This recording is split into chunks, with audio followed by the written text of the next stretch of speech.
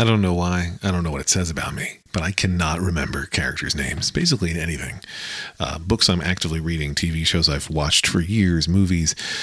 There are some shows where, yes, I do know the characters. Like I can tell you every character on The West Wing. Every major character on The West Wing's name.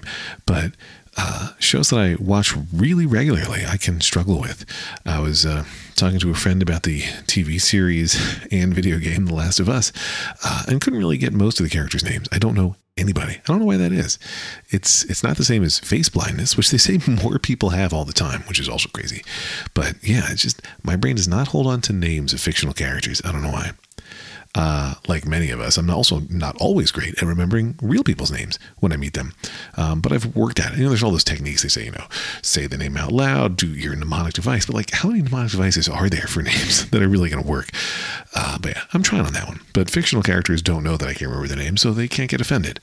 Humans can, but I can only do what I can do. I myself am also a human. Breaking news. Your Daily Lex. I don't think I can make a whole episode about my inability to remember fictional characters' names, but it was a thought I wanted to share, and I've shared it, so that's something.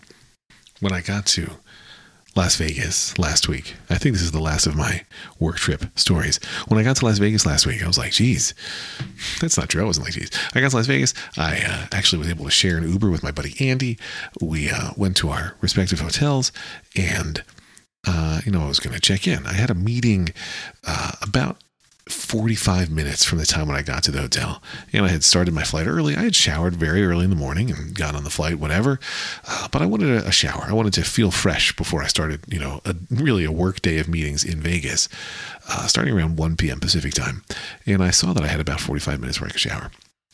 So I go to check in, and there is a person waiting outside the line for the hotel's check-in who's telling everybody who approaches, hey, just so you know, you're checking in early, so you'll have to pay a $40 fee to check in.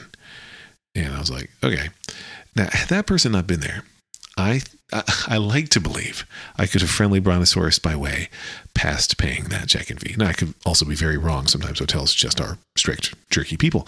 But so, if I had gotten to the front of the line and been like, hey, I hear you, it's only 45 minutes. I just need a shower. You already have the room. Are you really going to make me pay $40 to take a shower, whatever? Like, I could have had that negotiation. But they had a person whose job it was to establish it. And, so they did establish. I could have hung out in the lobby for 40 minutes and gone straight to my meeting. But then I'm going to my meeting with my luck because my meeting time was the same time as check-in was allowed. So it wasn't going to work. And I had to decide, was $40 worth it to me to drop off my bags and shower? The answer was yes, as it turns out. It was worth it to Lex Friedman Consulting, LLC. But I hated that hotel, and I did not check out early. Even though when I left the hotel, I left pretty early in the morning to go to my flight, I didn't complete the checkout process in the app until I was, until the last minute when you were allowed to check out. I checked out from the hotel from the plane. I left my Do Not Disturb sign on because I was like, well, if you're going to make me pay $40, that room is mine and no one else can use it, just out of spite. So I was a spiteful person with the Las Vegas hotel that I thought unnecessarily nickeled and dimed me. It's weird to nickel and dime somebody for $40. That's so many nickels.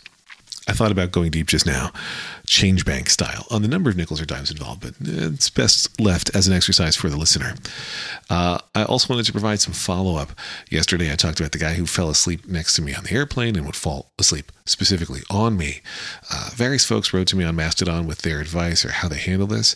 But my favorite of all the advice was from one of my favorite people, Dan Morin, who said, the baller move when someone falls asleep on you while you're on the plane is to put an arm around them.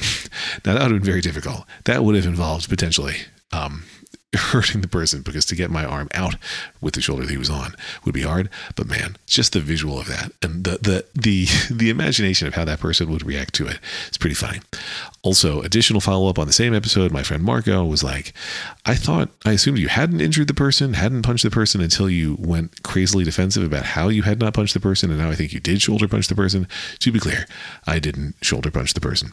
Anyway, I hope you're having a wonderful Thursday. And man, just one more day until we're Friday.